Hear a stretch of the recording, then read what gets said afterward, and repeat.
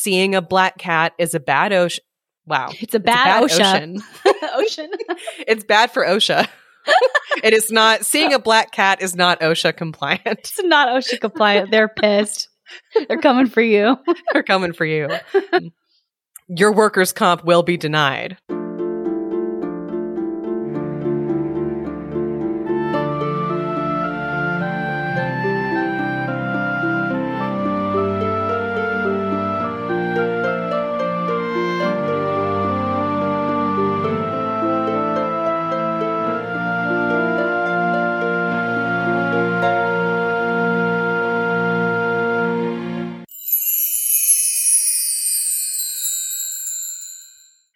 Hello, and welcome to Fairy Tale Fix. I'm Abby. I'm Kelsey.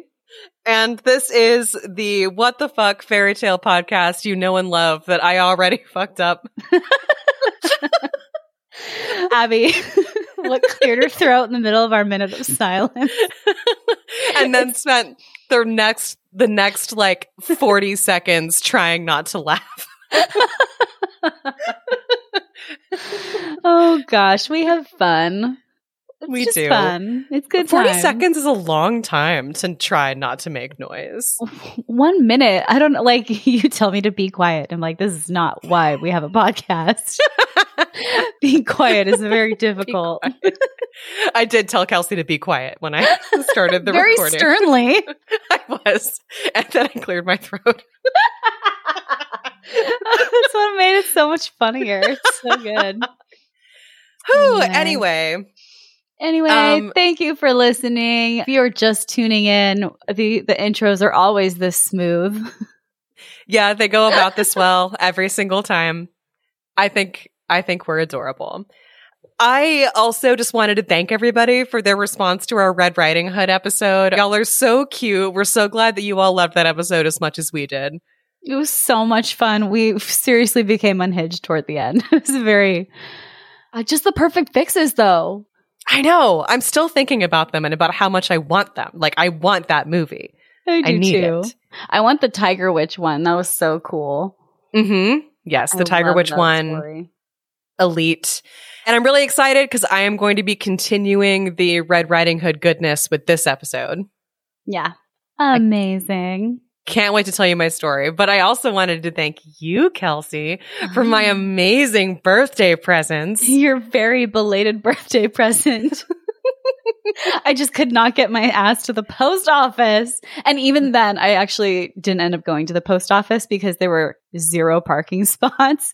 And I was like, fuck it. I'm just going to pay it like the extra and go to UPS or whatever. Yeah. Sometimes that's just what you got to do because sometimes the post office is annoying. And if I don't get the bearded man that works there, it takes forever. He's my favorite. I actually I feel like I go to the post office enough. I know the people that work there and I'm always hoping I get the old guy with the beard. He looks kind of like a wizard. I think I know that. Yeah, he's worked there forever. Forever. He is no nonsense, but he's also really like kind. Yeah, but he's no also nonsense, brisk, fast. He's efficient. Mm-hmm. You know, he wants you to leave as much as you want to leave. Yeah, exactly. I love him. Shout out to your bearded post office wizard. But one of the gifts that Kelsey got me is a book that I'm so excited. I mean, she got me 2 books. One book is a book of like Russian folktales that have been like sort of re-edited and retold from like the classic Pantheon edition that I have. So I'm excited to dive into those. They seem a little bit more embellished, which I prefer. My hope with that is that, and it's funny because today I was actually looking through, I read like at least 20 different Russian fairy tales for I was trying to pick what I was going to read. And they just like fall a little flat and I wasn't feeling them. And my hope with that book was that they would be rewritten in a way that was a little bit more fun, I guess. Mm-hmm. And it had really pretty artwork. So I think it's the same publishers that do like the Book of Monsters and the Indian Fairy Tales book you got. Yeah, it looks very similar. It's in a very similar like style. Yeah. It's gorgeous. We'll post pictures of it and a link to the book in our show notes. You can definitely buy it on bookshop.org. And I'm thinking I might do one of those stories for our next episode. As we head into winter, it seems appropriate to do like just general like Slavic Russian stuff. Absolutely. I know. I feel like I should have got it for myself too. I might go back to the bookstore today and grab one. Maybe that would be a great idea. Because also just the artwork is just pretty to have on hand. It's kind of done in sort of that traditional Russian style. Very, very pretty. Very fun. I'm glad you like it. I do. I love it. I've already read a couple of the stories in it, and I think I've already like got one picked out that I'm going to tell you that was very just like, okay. Okay. Okay. Well, I've got some thoughts. So we'll do that one next week. But the other book that Kelsey got me it's called The Book of Superstitions by Shelby L. Otomny. Mm-hmm. And it's black cats, yellow flowers, broken mirrors, cracked sidewalks, and more cultural behaviors and myths explained. And I am so jazzed about it. Me too. I want you to tell me some superstitions and their origins. I mean, I've already read through a little bit of it, and today I kind of want to just like I might do one of these every once in a while. Yeah, please do. If I can't think of another intro topic, I'll pull out my book of superstitions and we can talk. Perfect. I know it's excellent. I know. I saw that and I was like, this would be so much fun to read on the podcast. Like, there's some good ones in here. Curse of the Boyfriend Sweater is one that I'm excited to get to. I want to hear about the Curse of the Boyfriend Sweater. Let's do Curse of the Boyfriend Sweater right now then. Let's do it. Yeah, tell me. I was also going to do like black cats. But like, honestly, I think we already all know why people are suspicious of black cats. It's because the Catholic Church hates women. That's pretty much exactly the reason. I feel like I didn't know that, and I would love you to elaborate at some point. Maybe we all know that, or maybe just you. Okay, I'll do both of them real quick. Okay. Tell me. So, black cats, the traditional superstition is that seeing a black cat is a bad omen. And this is what I didn't know as part of the superstition is that if you see a black cat, you should spit over your left shoulder to reverse the curse. Oh, just even seeing it is a curse? Even seeing it is a curse. Because that's the opposite. Whenever I see a black cat, I go, kitty! And I get very, very excited. That's because you're a normal person. And that's because you're a bit witchy, Kelsey. Oh, yeah, that's true. So the reason black cats have been associated with haunted, spooky, and evil things in Western cultures is because of the association with witches, basically. They're kind of associated with the basic tenets of paganism, or sort of like, like English paganism. Sure. Many pagans who also kind of tended to be women, or at the very least have sort of matriarchal cultures and belief systems, tended to keep animals as pets, also had just a deep respect for the natural world. Cats were particularly common because of their independent natures and connection to wildlife. The connection between pagans and animals was emphasized in a particularly aggressive campaign from the Catholic Church that sought to drive paganism out of Europe by linking it to Satanism and dark magic.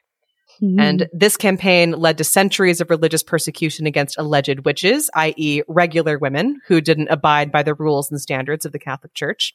And around the 13th century, black cats became a target of this push and were said to be an incarnation of Satan himself, because that's also part of like the whole Catholic Church thing, is that like darkness equals evil. Okay. Yeah. Sure. Sure. It stands to reason. Devil, darkness, Satan, the same. Women, devil, darkness, Satan, cat. I mean, I feel like women are still associated in negative light with like regards to cats. Everybody's like, oh, she could be a sad cat lady, Exactly. Like, this is always the threat that like a certain type of heterosexual man will threaten women with. Is that, if you don't be less picky and settle down, you're just going to be a sad cat lady when you grow up. And it's like, that's not sad. That sounds awesome. Yes, that's actually the goal. That's actually the goal. Unless you're going to add more value to my life than a cat, I will take the cat. Yep. Anyway, so black cats, incarnations of Satan himself.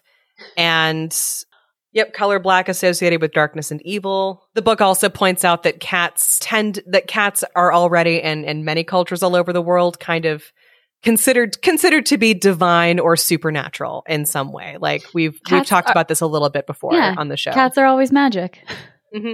Cats are always magic, exactly. Mm-hmm. And so black cats are bad magic. Bad magic. You're bad magic. The link between black cats and witchcraft eventually became so strong and widespread that people began to believe that these cats were witches themselves. And from here, you can see why a black cat crossing your path is considered bad luck. Essentially, it means that you are being followed by a witch and are likely already under their spell. Or you are a witch. Or you're a witch, and this witch is trying to, something. These days, witchcraft and magic have become far more accepted in Europe and North America, and the associated spooky imagery is so common that it has been rendered harmless. Black cats, once the spawn of Satan, have regained their wide appeal, though some wariness lingers with certain people. Yeah. As mentioned at the beginning, not everyone associates black cats with spookiness. In Japan, black cats are seen as good luck for single women specifically, increasing the odds of attracting a great romantic partner. Oh, that's fun. Yeah, I think that's really fun too. It also, I don't know, kind of reminds me of Kiki's Delivery Service. Yeah, that's a cute one. I haven't seen that in ages. I know. I love that movie. I love that movie's take on witches in general, that it's just kind of like this quirky girl who dresses in black and she's got her black cat, but she goes to work for a bakery. It's all very charming and like about growing up and finding yourself. It's super cute. Whether it increases a woman's odds of attracting a great romantic partner because the cat is magic or because the cat is adorable is unclear. And that's because the cat is adorable. And that's the end of like the little blurb about black cats. So that's why black cats are traditionally bad luck. Okay, Catholics. Yeah, they're only bad luck if you hate women and magic. Which a lot of people do. So if someone's on your case about a black cat, that means they're bad news and bad luck, and you should ditch them. Agreed. I love all cats. All of them. Me too. Cats are magic. Little imps. Mine's, oh my God, she's in the room right now, and I have the door like slightly open, even though I usually have it closed, because she just cannot with closed doors. Like she was meowing outside incessantly, like, let me in. And then as soon as I close it, when she's inside, she goes to it and meows again. She's like, no, you're not understanding. I want to be able to choose whenever I want. I swear to God, this morning she got up, she wakes us up every morning, right? But usually she's like outside of the bedroom chirping at us, like her little like, like quietly trying to wake us up. Uh-huh. And this morning she just gets on the bed like at 6 a.m. and just meow, like, why the fuck are you awake yet? She's finally figured out that the quiet method doesn't work. Yeah. She just screamed at us, and we both are like woken up, but we both just start laughing because it's like, what the fuck? Don't yell at us. She's very cute. Does she ever like actually walk on you, like step on your hair or on your face? She likes to get right up on my, like, either of our chests and snuggle. And then after she's done snuggling for a little while, she gets up and wants to go under the covers and sleep on my feet. That's cute, though. It is her morning routine. That is so adorable. Yeah, she's a sweetie. She's my whole world. Yeah, she's your baby. She is. Oh, I love her so much. I did hear you having your little argument with her when I was walking back up the stairs after refreshing my drink. Yeah, because she's like, she just wants the door to be open. She wants to be inside this room and she wants the door to be open. I feel like she like freaks out when the door is closed. She's like, no, I can't get out. And then she like had her tail in the doorway. Yeah, so she just cats are assholes. She's so spoiled. But it's not making a difference for your audio quality. So we can keep Cheval happy and leave the door open. Yeah. This microphone is really nice. So You probably can't hear Adam playing games in the other room, screaming "boom" every time he does something great. Or not so great. I don't know. That would still be funny. I almost hope one comes through every once in a while, especially if it's during like a tense moment of the story. Just hear Adam going, boom! Yeah. That's like, he does that a lot and it's really funny. That's so cute. Yeah. Do you still want to hear about the curse of the boyfriend sweater? I absolutely do. I'm really interested. Wait, I should make a prediction for it. Ooh, yes, I'm going to too, because I haven't actually read this one. Okay. I just saw it as the title. Well, because the boyfriend sweatshirt, because like I mean, you always steal a sweatshirt from your boyfriend, which is great. I think just wearing your partner's sweater is such like, because it's cozy. It feels like you're getting hugged by them, and it smells like them, and so I'm trying to figure out like what the curse part is. Yeah, I know, because it's actually, I've always thought of having your boyfriend's sweater as like such a good sign. Or like your partner's sweater of that, like it's so intimate of wearing your partner's clothing. Yeah.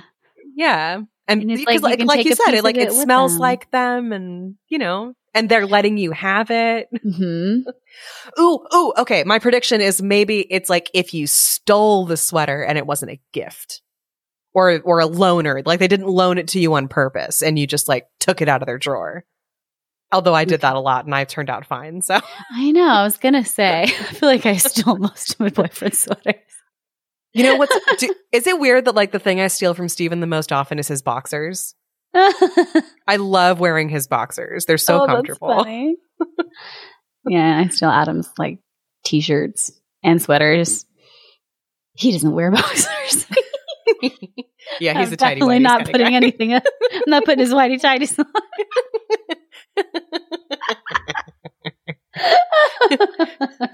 Steven likes a boxer. I tried to get him into boxer briefs because I think they're sexy, but he did not appreciate how tight they were around the upper thigh. That's which is fair. too bad for me. Totally fair. It's his body. I guess. Whatever. Okay. I guess I feel like the curse is that maybe they just don't get it back. It's the curse is on the boyfriend. Ooh, okay. Because then you break up and you don't get the sweater back for sure. If she stole your sweater, you're never getting it back. And that's the curse. Okay. So I don't know. It's not like that. Let's find out. If you're at all familiar with relationship psychology, you're probably familiar with the concept of love languages.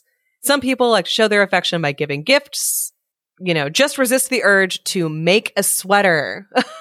Don't make a sweater. That is if you want your relationship to have any chance of survival. Known as the curse of the boyfriend sweater, this superstition is legendary in knitting communities. Okay. I don't think either of us are part of like a knitting community. Oh my gosh. I think we have a couple listeners who are knitters. Yeah. If like knitting people, crocheting, knitwear people. Have you heard of this? Yeah, please message us and tell us if you've heard of the boyfriend curse. Or the boyfriend. Were you yelling at your phone while we were making predictions because you already know what it is? So it's believed that lovingly crafting a beautiful and cozy sweater for your partner most likely means curtains for the relationship. Huh. Sounds ridiculous, right? How could someone be anything but charmed by a gift like that? Well, unlike many of the superstitions I've encountered in researching this book, there are quite a few anecdotes to support it being true. Ask any seasoned knitter. They'll likely know someone who experienced a surprising and painful breakup because they decided to make a sweater. That's so specific.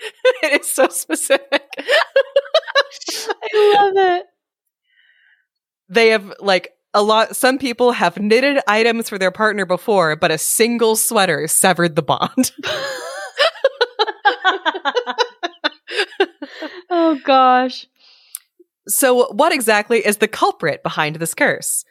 Well, people who knit, though they very much believe sweaters are jinxed, seem to dismiss the notion of any supernatural element.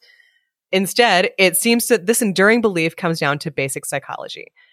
Knitting a sweater takes a good deal of time, resources, and commitment. It's very possible that in the act of sitting down and making such an elaborate gift for your loved one, you begin to think more deeply about the relationship. I feel like Oop. well, then it's doomed anyway. Or maybe it's a good thing. Maybe that's not a curse. Maybe that's maybe you should be thinking deeply about your relationship. Yeah, maybe you weren't thinking, maybe like you hadn't really been considering all of the red flags before you sat down to like dedicate time to making this unsuitable person a sweater. Uh-huh. So you see right before your eyes the time and effort you're putting into the relationship, but what about them? Are they as committed to this relationship as you are? Would they take the time to knit you a sweater? Aided by the flow of creation, such questions about the true nature of the relationship are likely to come to the surface. I love that. I feel that way every time I start cleaning the house and Adam's not cleaning the house. And I'm just like, do you love me as much as I love you? Yeah, exactly. Oh, God. So well, funny. Kelsey, you'll be happy to know that there's no sweater curse for married couples. Oh, okay. So if you live in a drafty old Victorian and you're eager to give your beloved a sweater to stay warm, wait until you tie the knot is the advice from this book. Because then you're stuck and it's harder to just casually be like, wait a minute. Oh my gosh. Okay. That's amazing. Yeah, I really hope. If you've heard of this curse at all, please message us. Yeah, I do think that's a fascinating kind of curse, though, because I do like that the curse ends up being it's you doing it to yourself and not someone doing it to you. Like the curse of the sweater is you sat down to make a sweater and then started thinking too much about whether or not this person was worth you making them a sweater. I love that. That's hilarious. Me too. I think, honestly, I don't think this is, I agree with you. I don't think this is a curse. I think this should be common practice. If you like knitting, you should, about 6 months into the relationship, you should try to make them a sweater and see if it feels good. Oh my gosh. Kelsey, thank you for this book. This is great. I already feel like I learned so much. I thought you would like it. It sounded really fun. Yeah. We'll also post that to our show notes if you're interested in finding it on bookshop.org or whatever, if it's there anyway. As you should be, because this is pretty cool. Yeah, I love this. Nice. New favorite. Totally going to read from it again. All right. Well, I think we spent enough time. We did. On the superstitions. I'm ready to hear this. What was it? A Nigerian version of Little Red Riding Hood? Algerian. Yeah. So, Kelsey, finding this story was a saga. Tell me about it. It was very hard because it was a throwaway comment in the Wikipedia article about Little Red Riding Hood, mentioning that there was an Algerian story called Rova. You won't find this story by Googling the term Rova or Rova Algerian folktale or Algerian folktales or anything else. What you will find is a reference to a Algerian musical artist called Idir, who in the 1970s wrote a lullaby called Avava Anova, which is one of the things that they say it's like the most repeated line in the fairy tale. Oh. So he wrote a lullaby, but the lullaby has nothing to do with the fairy tale. It just has that line in there, and then a line about shaking bracelets, which you'll see will become relevant. In the actual story. By the way, I listened to Avava Anova is available on Spotify and YouTube and iTunes and pretty much anywhere. It's gorgeous. You should go listen to it. Oh, I'm definitely going to. Yeah, we can totally link it on our Instagram and in our show notes and stuff. It's beautiful. Beautiful song. And the I looked up a translation of the lyrics, nothing to do with the fairy tale. So the only full translation I could find of this fairy tale was in, of course, a collection of folk tales and folk poems of Africa collected by a very racist German anthropologist in 1913. That sounds about right. Sounds about right. Mm-hmm. I don't want to, the guy's name is Leo Frobenius. If you're interested in reading more about him, he did seem like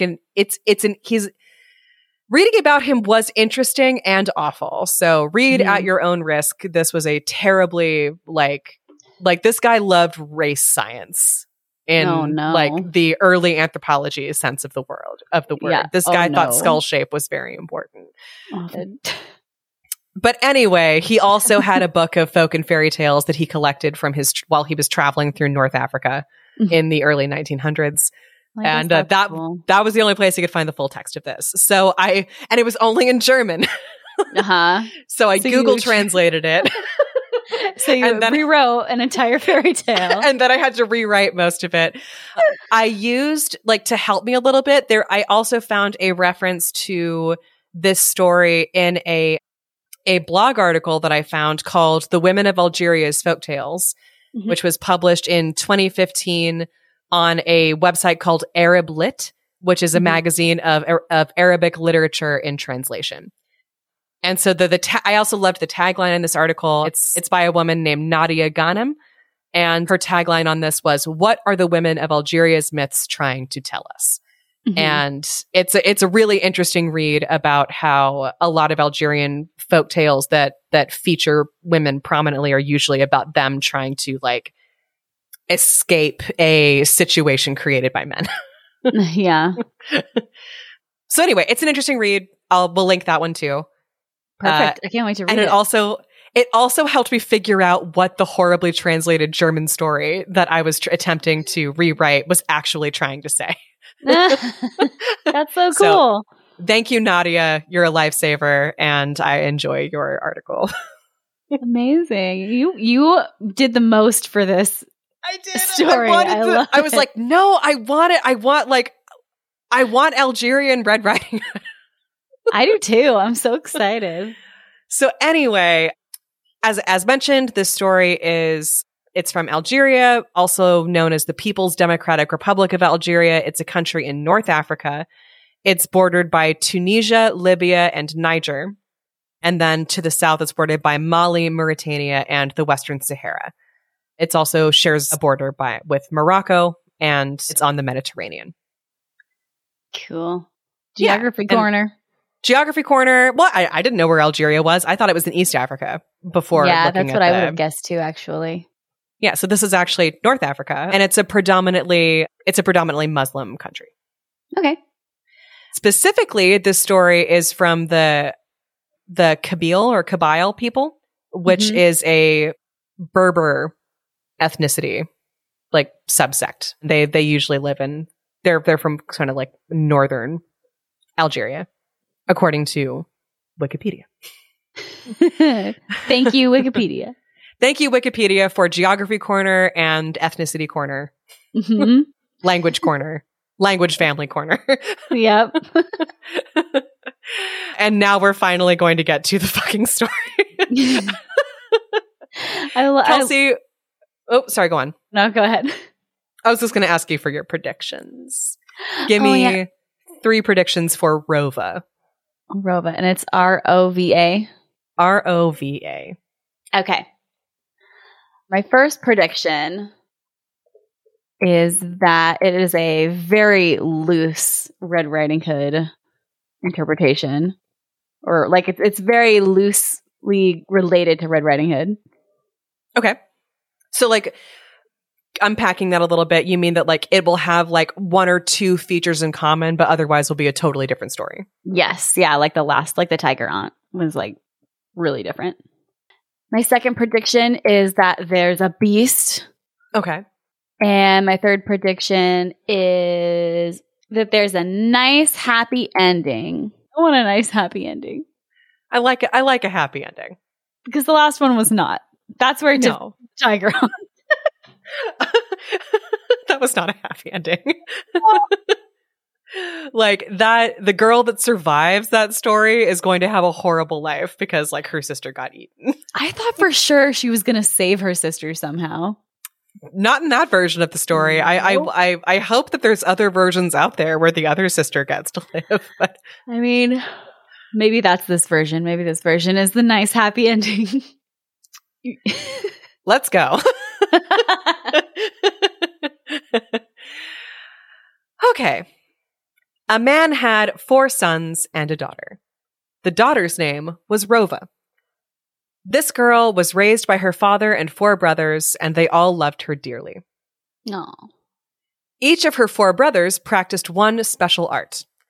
The first was able to split the earth when he struck it with his club. Cool. The second brother had eyes that could see through walls. Amazing. It's an amazing superpower. Also, I could see how that'd be annoying, maybe. Yeah. Like you'd see stuff you don't want to see. He can, or does he, is it just can't turn it off? Like he just sees through everything? I feel like that'd also be really confusing. Oh, the story is unclear. Yeah. But I don't know. He can see through walls. I don't know if that's something he can turn off. I think he can't turn it off or on because some of his other brothers also have a sensory related thing that's always going. Yeah, you'd probably run into stuff a lot on accident. I also just want to shout out to Google Trend. Oh my God, yes, he would run into stuff. Like you wouldn't see that there was a wall there. Yeah. What? Like, how does the seeing through walls work? Is it like there's nothing there? And you just don't perceive walls? Or is it that like you can see that there is a wall there, but like you can see shadows beyond it or something?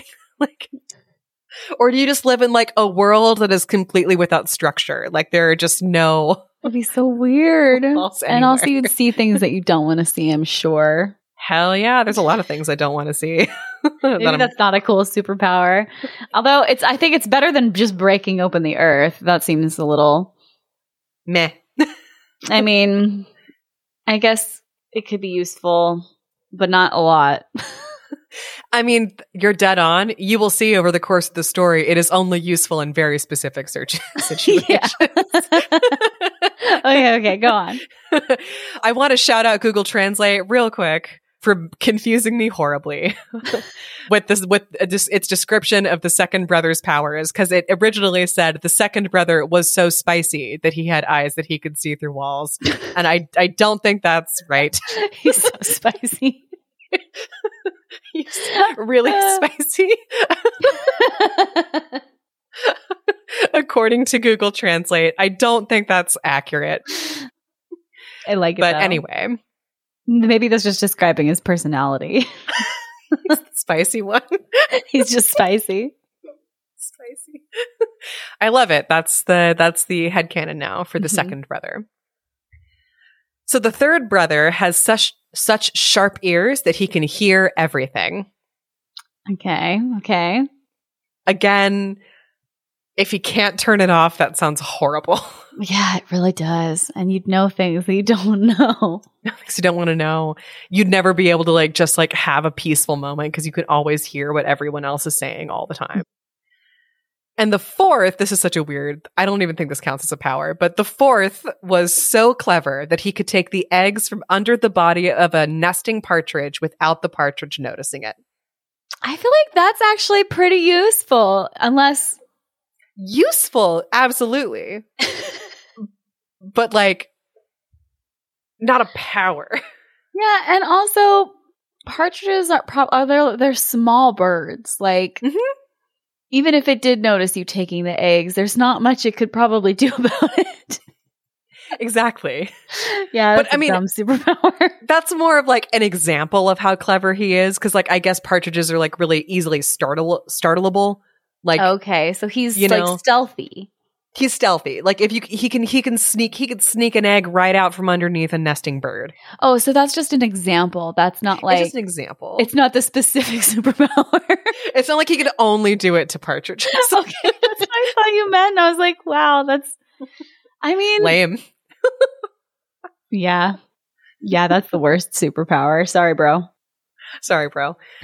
Although in the article that I mentioned, the Women of Algeria's Folktales article, when she mentions this story, she says that the fourth brother has super strength. Okay, So that's way better. Which would be way better, but that's not how this story shakes out. And the partridge brother does end up having a relevant moment, so it's not. So who even cares about that guy? Well, no, he does. We have to care about it. So, you can't even make it super strength because it's important to this version of the story. Okay. That he's stealthy like that. But I just, super strength would be cooler. Yeah. So one day, the father was in the men's council. He spoke in the men's council and said something inappropriate. In the other version of the story that the Women of Algeria's Folktales article mentions, it was actually that he farted really offensively. I like that better. Me too. I think that's way funnier. So he farts really offensively, and he's so embarrassed that he just stays outside sitting on the rock where he had farted originally and just like can't get up. He's so full of shame. Like the fart was that bad. Gosh. So he's so embarrassed, and he's to the point that he's literally stuck to this stone. So a small hut is immediately built around him that offers him protection against storms and wild animals, etc. Oh. And I know he literally can't get up because he's so embarrassed. And in the evening, Rova came from the city and brought her father's food and kept him company. And she does this every evening for a little while. Every time she approaches the entrance to his hut, she would shout, "Avava Anova," or "Father, it's me." And her father then answered from within, "Let's sound your adornments, Rova." And Rova would then rattle her jewelry. And when her father heard the ringing, he'd open the door. And she would, feed him and stay with him and keep him company, and often wouldn't return to her home until the next morning. Okay. I also love the idea that, it's been days. Yeah. He's just sitting on this rock. That's so funny. He's just so embarrassed. Yeah. He's so shamed. He's just never going to show his face in public again. Never again. He can't even go home. I feel like I've been there. Yeah. 100%. I'm never leaving that house again. That's just, that's my life now. Yeah. I've never farted badly enough that that's what embarrassed me, but. So one day, a lion was nearby. And he heard Rova knock and say, "Father, it's me," and, remembered those words. And the next day, towards evening, he comes to the father's door before Rova does and shouts, "Father, it's me." Roar! Roar! But the father realized that the lion could not be Rova because his voice was too deep. And the father says, "I hear a strange voice, not that of my daughter Rova, nor do I hear the ringing of her jewelry." And the lion's let me tell you how to trick. Exactly. How to trick me. How to trick me. The lion is annoyed and leaves. And when Rova comes, the father recognizes her. And so he lets her in and tells her that the lion had tried to gain entry earlier. Mm-hmm. Meanwhile, the lion went to, and this phrase I could not find a translation for. I looked really hard. Mm-hmm. That was partially why I was late to this recording, was I was trying to figure out what this word means. It's Amrar Asameni. So he went to an Amrar Asameni and told him what he'd tried to do. And Amrar Asameni says, and I assume is just smart guy. Sure. Wizard. Okay. Yeah, wise I like wizard. Person. Local troublemaker. Who knows? But he tells him all of the above, probably. Very mysterious. So he tells the lion, "Your voice is too deep. So what you have to do is buy yourself a piece of goat fat, put it in your ears, and lie down in an anthill." Oh. Uh-huh. That sounds awful. It gets worse. The ants will eat the fat out of your ears and eliminate the deep voice in your head. Somehow. I don't think that's how it works. They might make you shriek really high-pitched because you've got ants in your ears. So maybe that's it. Or it's magic. Yeah, or definitely a wizard. Magic. It's a magic. Magic. Then collect conch shells and make a collar to hang around your neck. The collar will sound like Rova's jewelry, and when the father hears your changed voice and the clinking of the shells, he'll let you in. Why are you helping this lion? He's Amrar Asameni, and he is kind of a kookster like that. Kookster. Whatever Amrar Asameni is. Troublemaker, wizard, kookster. Local troublemaking wizard. Local lion lover. Local lion lover. Lion advocate. Amrar Asameni. That's the translation. We figured it out. It's lion advocate. This guy is pro-lion, and he wants lions to have whatever lions want. You know what? I get it. It's fine. It's fine. He's also very offended by her father's fart. So, oh my God, maybe he was one of the guys that was in the men's council, and he's like, not only it's not enough that you're just like gonna live on that rock now, you deserve to die. It was that you deserve to be eaten by a lion.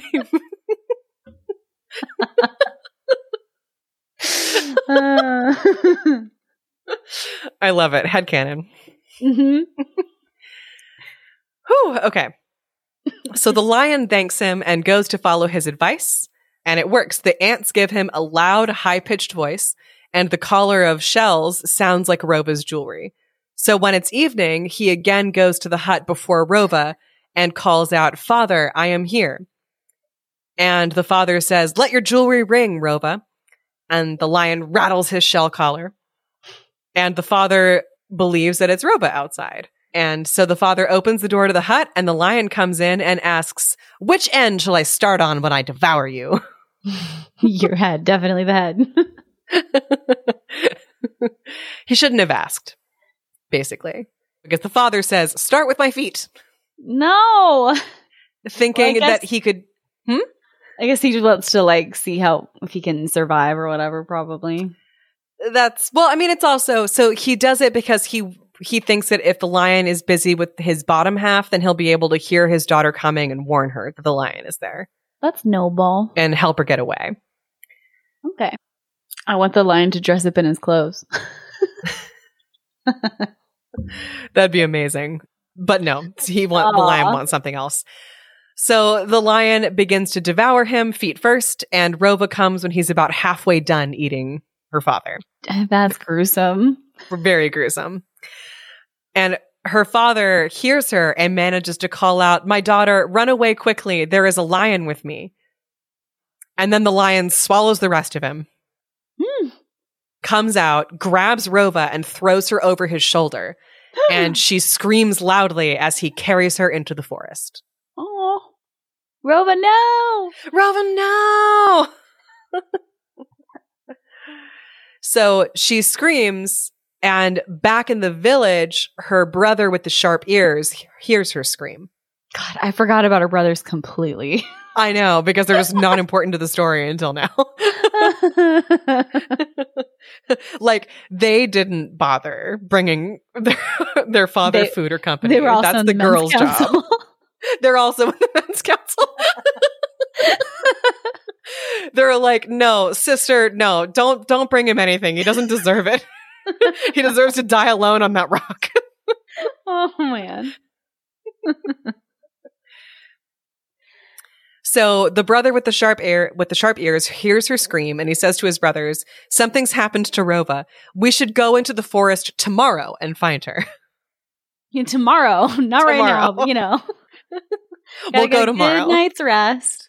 Mm-hmm. So the next day, after a nice, long, untroubled sleep, the four brothers set out together and go to the forest. The long, untroubled sleep part was me. Yeah. Yeah, right. Because they're clearly not worried enough about her to go after her immediately. She'll be fine. Yeah. He can wait until the morning. Fine. Which again, this is based off of the Google Translate version of a German translation of a Kabyle story. Yeah. So who knows? So who knows? It's really good so far, though. Who knows if the word tomorrow was in it? I'm genuinely enjoying it. So. Me too. I think it's a great story. But I'm just saying, maybe they went they went to go find her immediately in the real version. I hope they did. The lion had just gone out, and Rova was wandering around alone in his house when the brothers found her. The brother with the sharp ears heard both of their footsteps and said to his brothers, "Come with me in this direction. I hear the footsteps of our sister Rova." And so, they find her at the lion's house. And they say, "So you are not dead." Great. That's good. And Rova says, "No, I'm not dead, but that lion wants to marry me." Nice. Oh, man. I love that. I love that for the lion. I love that for the lion. I don't love that for Rova. Yeah. He just ate her dad. He's a lion. What do you want from him? He's just doing what lions do. He is. We can't blame him for being himself. Yeah, he has to eat. It's hard out there for a lion. Father.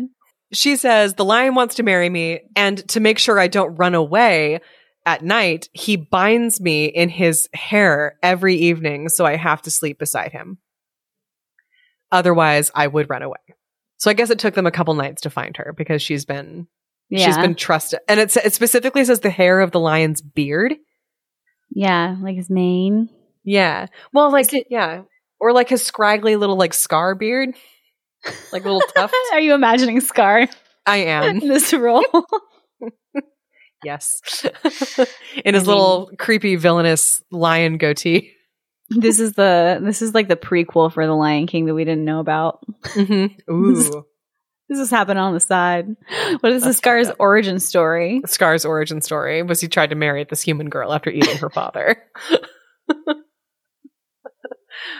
It could work, actually. It kind of makes sense. Well, you'll see. Maybe a lion. I mean, it's very much like Red Riding Hood, and that the wolf could be like a story where you're calling him a wolf or a lion, but it's actually about, a predator man. Yep. Exactly. I think that's where the comparison comes from. Like why it's mentioned as like a Red Riding Hood-esque story. Yeah. Yeah. Because sure. It's some weird predator who lives in the woods and we're calling him a lion, but so the brothers say, "Go back to the lion's house for today, and tonight you'll eat your soup with us." And so Rova goes back to the house, and at night the lion comes home, and he ties Rova's hands together with his hair, and then spreads a blanket over them, and then they fall asleep.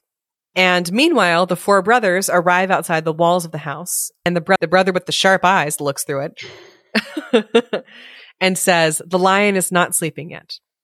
And after a little while longer, he says, "The lion is sleeping a little, but not firmly." And after another little while, the brother with the sharp eyes says, "Now the lion is sleeping soundly, and we can get our sister out." So then the brother with the sharp eyes jumps over the wall and carefully carries the lion and Rova out of the house as they're still tied together. And he lays them on the ground. And the brother, who was so clever that he could steal the egg from a nesting partridge without it noticing, began to untangle his sister from the blanket and then solves the knot in the lion's beard that was keeping her hands bound. Nice. So useful. Yeah, actually, he's very stealthy. It actually is pretty cool. He's very skilled. It's just not a superpower. Good for him. Good for him. I think all of his brothers had amazing powers, and he's the guy who's like, well, then I'm going to study really hard and I'm going to practice something so I'm perfect at it. There you compensated. Go. And he decided not to be a supervillain. He decided not. Why do we talk about movies so fucking much? Yeah, because I was going to make an Incredibles reference. I've been thinking about With Family Madrigal the whole time. Oh, yeah. From Encanto. From Encanto. Yeah. And he's like the one that doesn't have powers. But he sort of does because he made it up himself. He's just worked really hard. He worked really hard. It's the power of hard work that gives him his powers. Anyway, he untangles his sister. And she wakes up and the lion does not. He doesn't notice anything, keeps sleeping. And so the four brothers and Rova ran as fast as they can away. And every so often they stop to listen. And the brother with sharp ears will, tell them if the lion is awake yet. And they almost make it back to their city before he says that the lion has woken up and was running after them. Oh, no. Quick, somebody make a big hole in the ground. I know. Yes, at last. You predicted the story correctly. It's my moment. It's the brother who has the super specific ability of splitting the earth open with his clubs. Time to shine. So he grabs his club and he strikes the earth so it splits wide. And the four brothers go into the crevice with Rova, and they sat down together in a hole under the ground. And the lion, with the lion all night, like is up above the cave, like stalking around and trying to smell for them. And he's confused because they're both there and yet they are not there. And eventually the lion gives up and goes home. And the four brothers now decide to just live in the cave with Rova. Okay. They go hunting every day. She's not allowed to leave the cave for any reason while they go hunting. And that's how they lived for a long time. But then one day, the four brothers met the lion on their hunt and killed him. And then they go back to the cave, pick up Rova, and they go home to their city. The end. Oh, okay. Mm-hmm. I like that. That was good. Yeah. Good job doing a little rewrite. Thank you. It was very hard. Yeah, I've done that for a story before, so I know how much labor intensive that is. Just finding it was kind of hard. Yeah, it sounds like, but it was totally worth it. I loved it. Me too. And it did well. Okay, I feel like that was a nice happy ending. Mm-hmm. Yep, I mean, happy ending. Not for the father, but oh, whatever. He was an offensive farter. Everybody else thought he should die. Rova was the only one who didn't want him to die. Mm-hmm. Yeah, there was a beast. I don't know. I guess the loosely related to Red Riding Hood is subjective. It's loosely related in the sense that, I think thematically it's about something similar. Yeah. I mean, I don't know, but even that, that's kind of thin because it's the father who mistakes the beast's identity. Yeah. And not Rova herself. Does that mean I get all 3 points then? I think we're going to give it to you. I think you get all 3 points on this one. Yes. Awesome. Yeah. I don't think that's happened in a really long time. Me neither. All 3 points. Where you got all 3? Either of us have gotten all 3?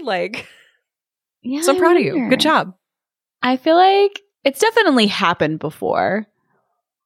There was one I remember specifically that I can't remember what the story was, but you gave me my prediction. You gave me your predictions and I was like, have you read this story? Cause goddamn, you got every single thing. It was really funny. I remember that one where you were giving me looks during my predictions. I was just like, have you read this? Cause I nailed it. You nailed it. I remember that I caught the vibes pretty perfectly off of the title. I can't remember the story anymore either, but and I feel like also with this one for me, it was Red Riding Hood. I mean, there's only, you're basing it off Red Riding Hood. So there's only so many predictions I can make that are it's 50-50. Yeah. Well, cause those are the elements that it does have in common. It's just kind of there's a beast. Yeah. / there's a beast / metaphor for a beastly man. Yeah. There's a disguise element. There's the maiden does have to be rescued by a passing dude who does not wish her ill somehow. Yep. I like that her brother saved her. I think that's really sweet. I know. I think that's cute too. I think my fixes for this story, I suppose, are I think the ending is silly. If you could kill the lion the whole time, why live in a cave for a couple years? Just kill it. Just kill the lion. Yeah, for real.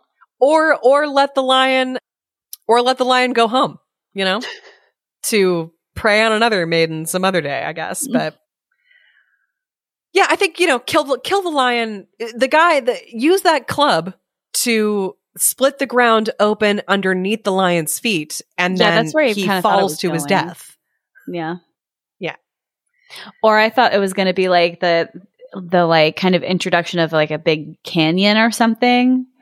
That would be a cool origin story for a big canyon for a land for and the a lion feature. couldn't get across, so he gave up and they went home. I like that too. I love that idea. Actually, I think that's a great idea. Yeah, yeah. That it becomes kind of where I thought it was going. Canyon. Yeah. So that's a good fix. I like it. Awesome. And then they fight crime because they have superpowers.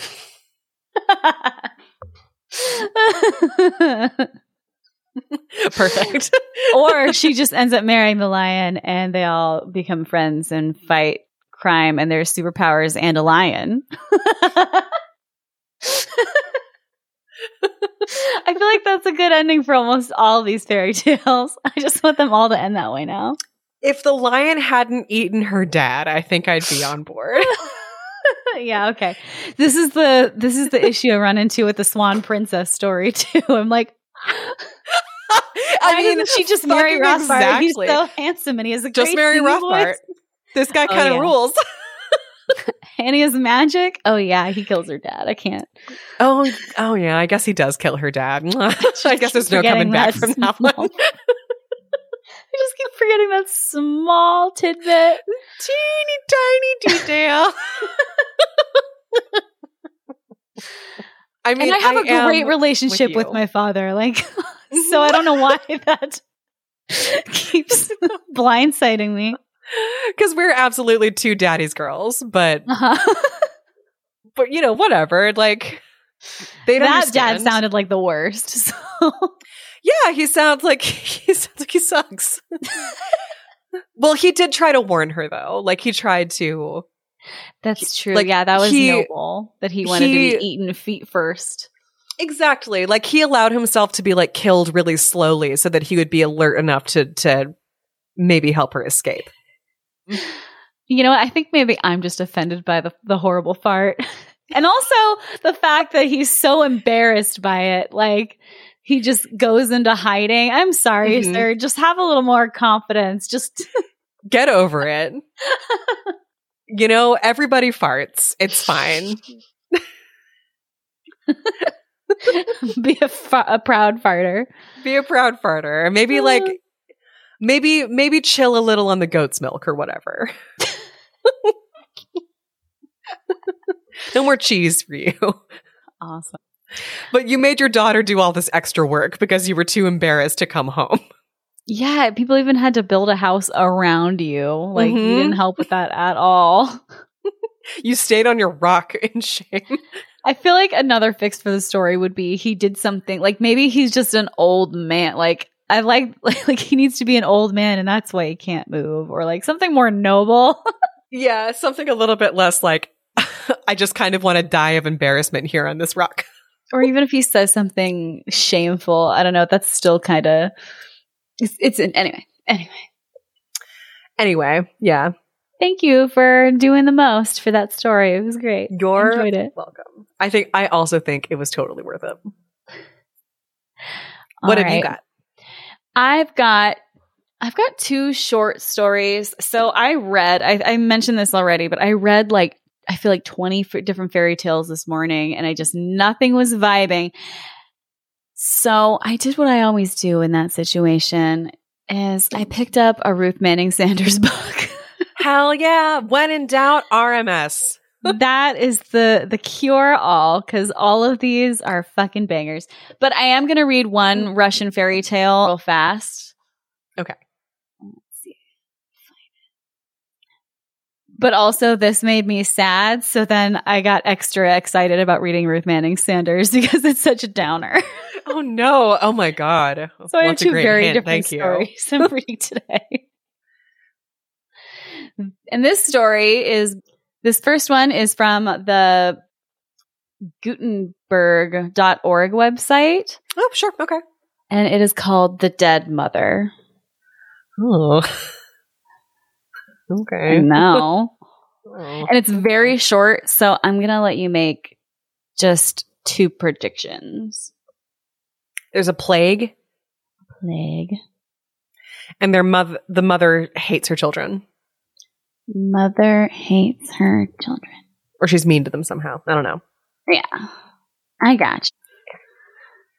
I was just thinking, what are 2 very sad things that I can think of? I mean, just dead mother. That's already sad, but like, I always go to, why is she dead? That's a good point. Okay. Without further ado, in a certain village, there lived a husband and wife. Lived happily, lovingly, peaceably. All their neighbors envied them. The sight of them gave pleasure to honest folks. Well, the mistress bore a son, but directly after it was born, she died. Aw. Yeah. Sorry. That's This, like I said, this is downer. The poor Muzik moaned and wept. Above all, he was in despair about the babe. How was he to nourish it now? How to bring it up without a mother? He did what was best and hired an old woman to look after it. Only here was a wonder. All day long, the baby would take no food and did nothing but cry. There was no soothing it anyhow. But during the night, one could fancy it wasn't there at all, so silently and peacefully did it sleep. What's the meaning of this? Thinks the old woman. Suppose I keep awake tonight. Maybe I shall find out. Oh my God, this is going to make me cry, isn't it? Is it like the ghost of his mom comes and takes care of him? Maybe. Well, just at midnight, she heard someone quietly open the door and go up to the cradle. The baby became still, just as if it was being suckled. The next night, the same thing took place, and the third night too. She told the Muzik about it. He called his kinsfolk together and held counsel with them. They determined on this, to keep awake on a certain night and to spy out who it was that came to suckle the baby. So at eventide, they all lay down on the floor, and beside them they set a lighted taper hidden in an earthen pot. At midnight, the cottage door opened, and someone stepped up to the cradle. The baby became still. At that moment, one of the kinsfolk suddenly brought out the light. They looked and saw the dead mother in the very same clothes in which she had been buried, on her knees beside the cradle, over which she bent as she suckled the baby at her dead breast. I'm trying to decide, like, is it a zombie or a ghost? Because, like, is she literally rising from the grave? That's how I took it. Zombie mom. Zombie mom. I mean, okay, that's creepy, but also, aw. Just wait. Oh, no. Well, we've got like one sentence left or two sentences left. All right.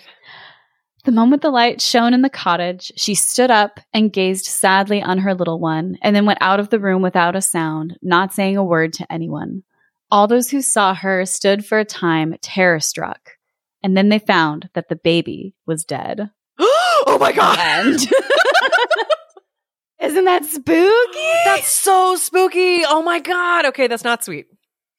No, it wasn't so sweet. creepy. It was very spooky. That would be a good one for scary stories to tell in the dark. Ooh, yeah, totally. That's like genuinely really scary. Is it like, as like she literally crawls from her grave to like feed her child like dead milk or whatever. And then yeah, I thought it was totally creepy. It's a little my Halloween hangover. That was really good. Even though honestly, I am really ready for like some nice stories, and I actually got excited earlier about like, you know, those cheesy like Christmas movies that come out. Like, yeah. I think I like horror movied myself out a little this year. Well, because you started over the summer. I started watching horror movies like in August. Now it's time for something nice where people are nice to each other. So to transition, now I'm going to read the Ruth Manning Sanders story. Oh, yes. I'm so excited. I need to, like, that was very sad. Sad and spooky. And now we have one that I promise is a very, very different story. Good. This is called Andromeda Dances, and it's from Greece. Andromeda. Thank you. Yeah, no worries. Have you read this one?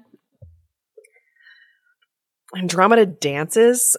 I think I vaguely remember a connected myth. So, like, I don't know if this is like part of the Greek myth involving Andromeda. It is from Greece. Yeah, or if it's just like a different story about a different girl named Andromeda. It's from A Book of Marvels and Magic is where I found it. Generously donated by our favorite person in the whole world, Chris Otto. Thank you. Oh, Chris. We adore you. Andromeda Dances. Oh, yeah. And you can give me... It's kind of short. You can give me 3 predictions, though. Okay. Prediction 1. This story is where Andromeda meets Perseus.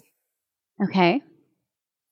I can't tell if this is going to be one of those situations where vaguely knowing the myth will help me, or if it will hurt me because I go too hard in one direction. My second prediction is I'm going to steal one from you. Andromeda pisses off a god. Okay. Or a deity of some kind. I mean, that's always a good prediction in Greek mythology stories. Yeah. Is it Greek? Someone pissed off a god. Yeah. Or made them horny, and that pissed off a different god. Still, either way, a god's getting pissed off. The god's getting pissed off. But remember, it is also a Ruth Manning Sanders story. There will be significant slippers. Significant slippers. I don't know the Greek mythology story of Andromeda at all, so. My final prediction has nothing to do with the Greek mythology story. Okay. Okay. I'm just throwing that one in there because, like, dancing made me remember the 12 dancing princesses, and so significant slippers. Significant slippers. I like it. Okay, here is Andromeda Dances. It was a hot summer night. Everyone in the house was asleep except little Andromeda. And she had been asleep and dreaming of music. Now she was wide awake, but she could still hear the music, and surely, too, the sound of dancing feet. Where was the music coming from, and who was dancing? Andromeda jumped out of bed, ran to the window, and looked out. Nobody in the garden, but, oh, see, beyond the garden, just before the moors began, on a stretch of flat, grassy ground, yes, there they were, a crowd of shadowy, softly shining, gauzily clad people dancing in a ring. Ooh, okay. In her nightgown and not even stopping to put on her slippers. Damn it. Insignificant slippers. Oh, Andromeda, why? Andromeda ran insignificant slippers. Andromeda ran downstairs, unlocked the front door, and off with her, down the garden and out through the garden gate, with the music every moment getting louder and louder, and the sound of dancing feet more and more distinct. Until she came close to the dancers, she could see and hear everything that was going on. In the middle of the ring of dancers, I'm still laughing. You're getting mad about that. God damn it. In the middle of the ring of dancers, on a heaped up pile of gold coins, sat a small musician playing a fiddle.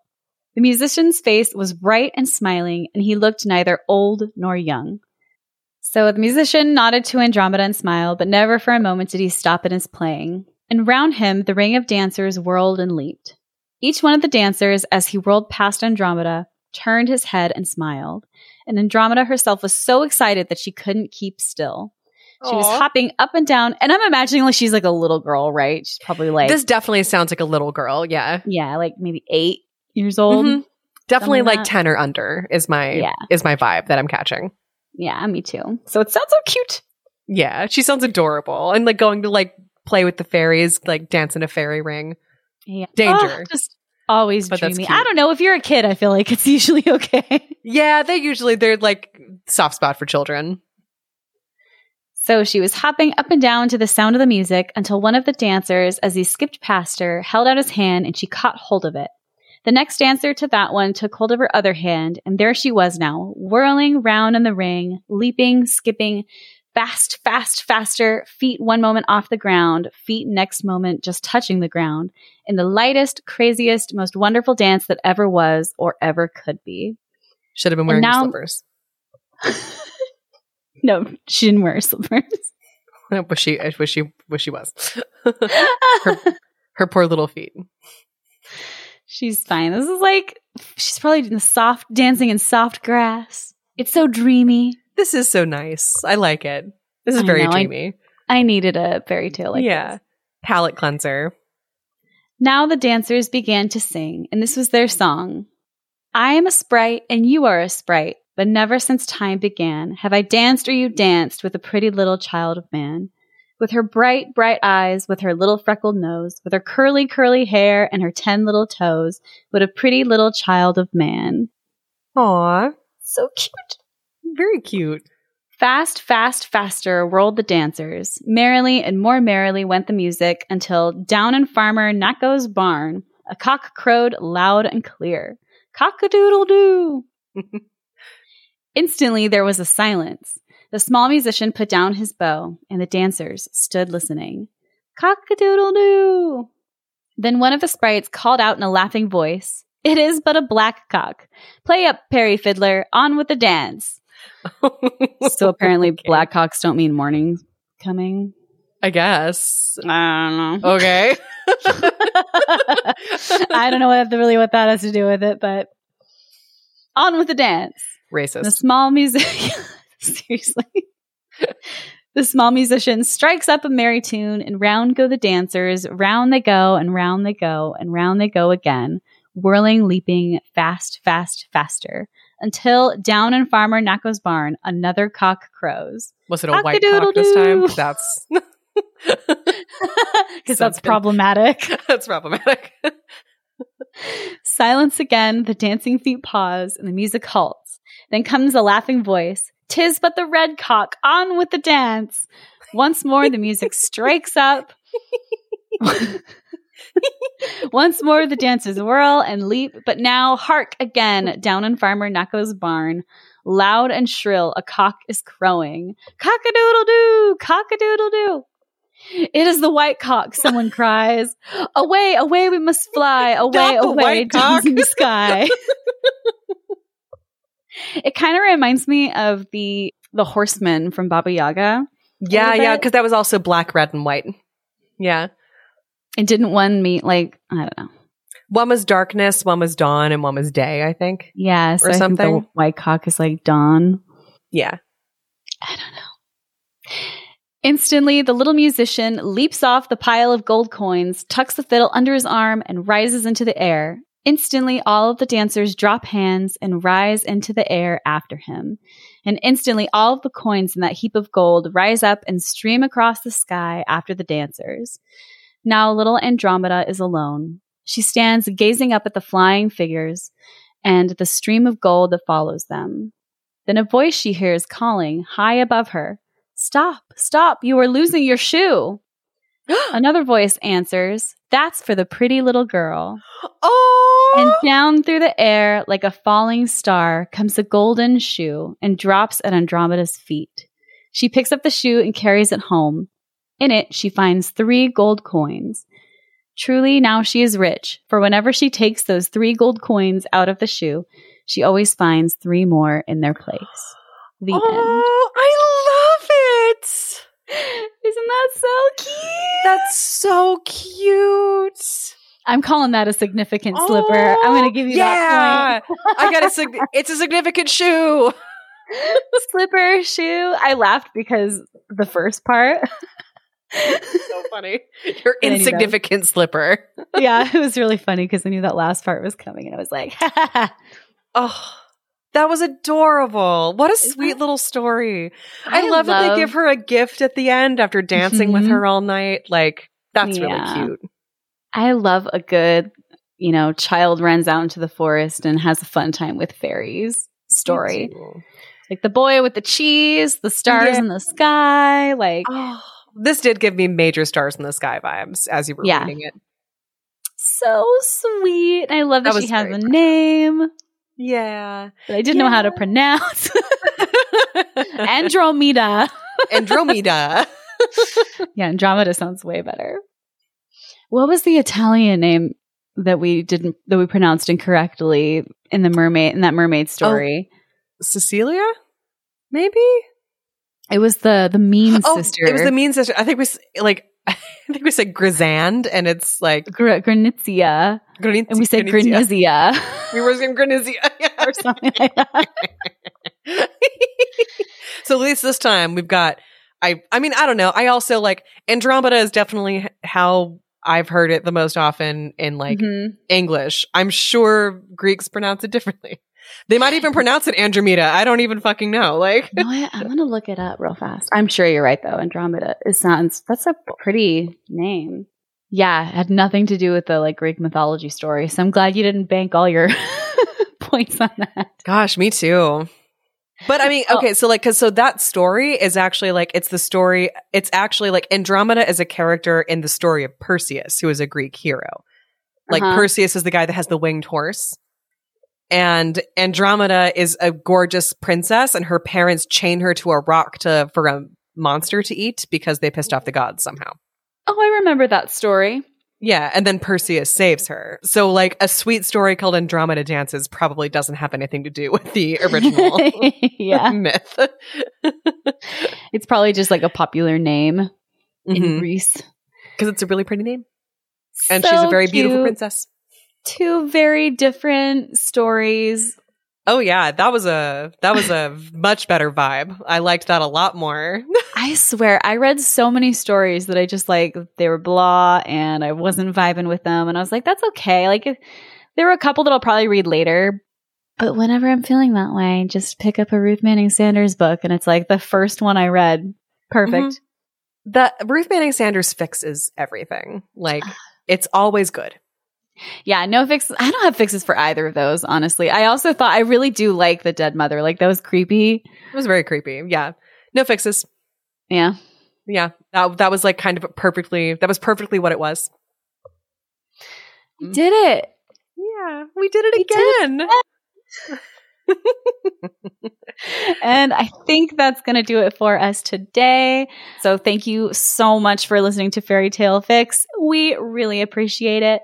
If you enjoy the show, please subscribe, leave us a review on Apple, give us a 5-star review on Spotify. We're up to 75, which is very exciting. Yay, that's so many. I know. That's actually a pretty high percentage of our listeners. I know, right? I love it. If you love the show and want to support us, you can get extra episodes. We have, 24 bonus episodes now? Sounds right. Something like that. We have a lot. 22. We're at 22. But then we also have like the very first one we ever did. So that's... Anyway, just go listen to our bonus episodes. You can also get some merch, books. I send everyone who signs up stickers. You can get other bonus content at our Patreon at fairytalefix.cash. And you can also find us on social media at fairytalefixpod. We are on Instagram and Threads and Facebook. And please email us your favorite fairy tales, folklore, nursery rhymes, and other fun things. Ooh, and superstitions. Yeah. Ooh, please. Yes. Email us about your superstitions. At info@fairytalefixpod.com. And so Rova's brothers didn't fuck around by hiding in a cave for who knows how many months. They just went ahead and killed that lion. And then they all went home. And the dead mother and dead baby started fighting crime on the side, along with Andromeda also fighting crime. It's the fix every time now. Because that's a perfect fairy tale fix ending. We just want them to become vigilante crime fighters. And they all lived happily ever after, except the lion. The end. The end.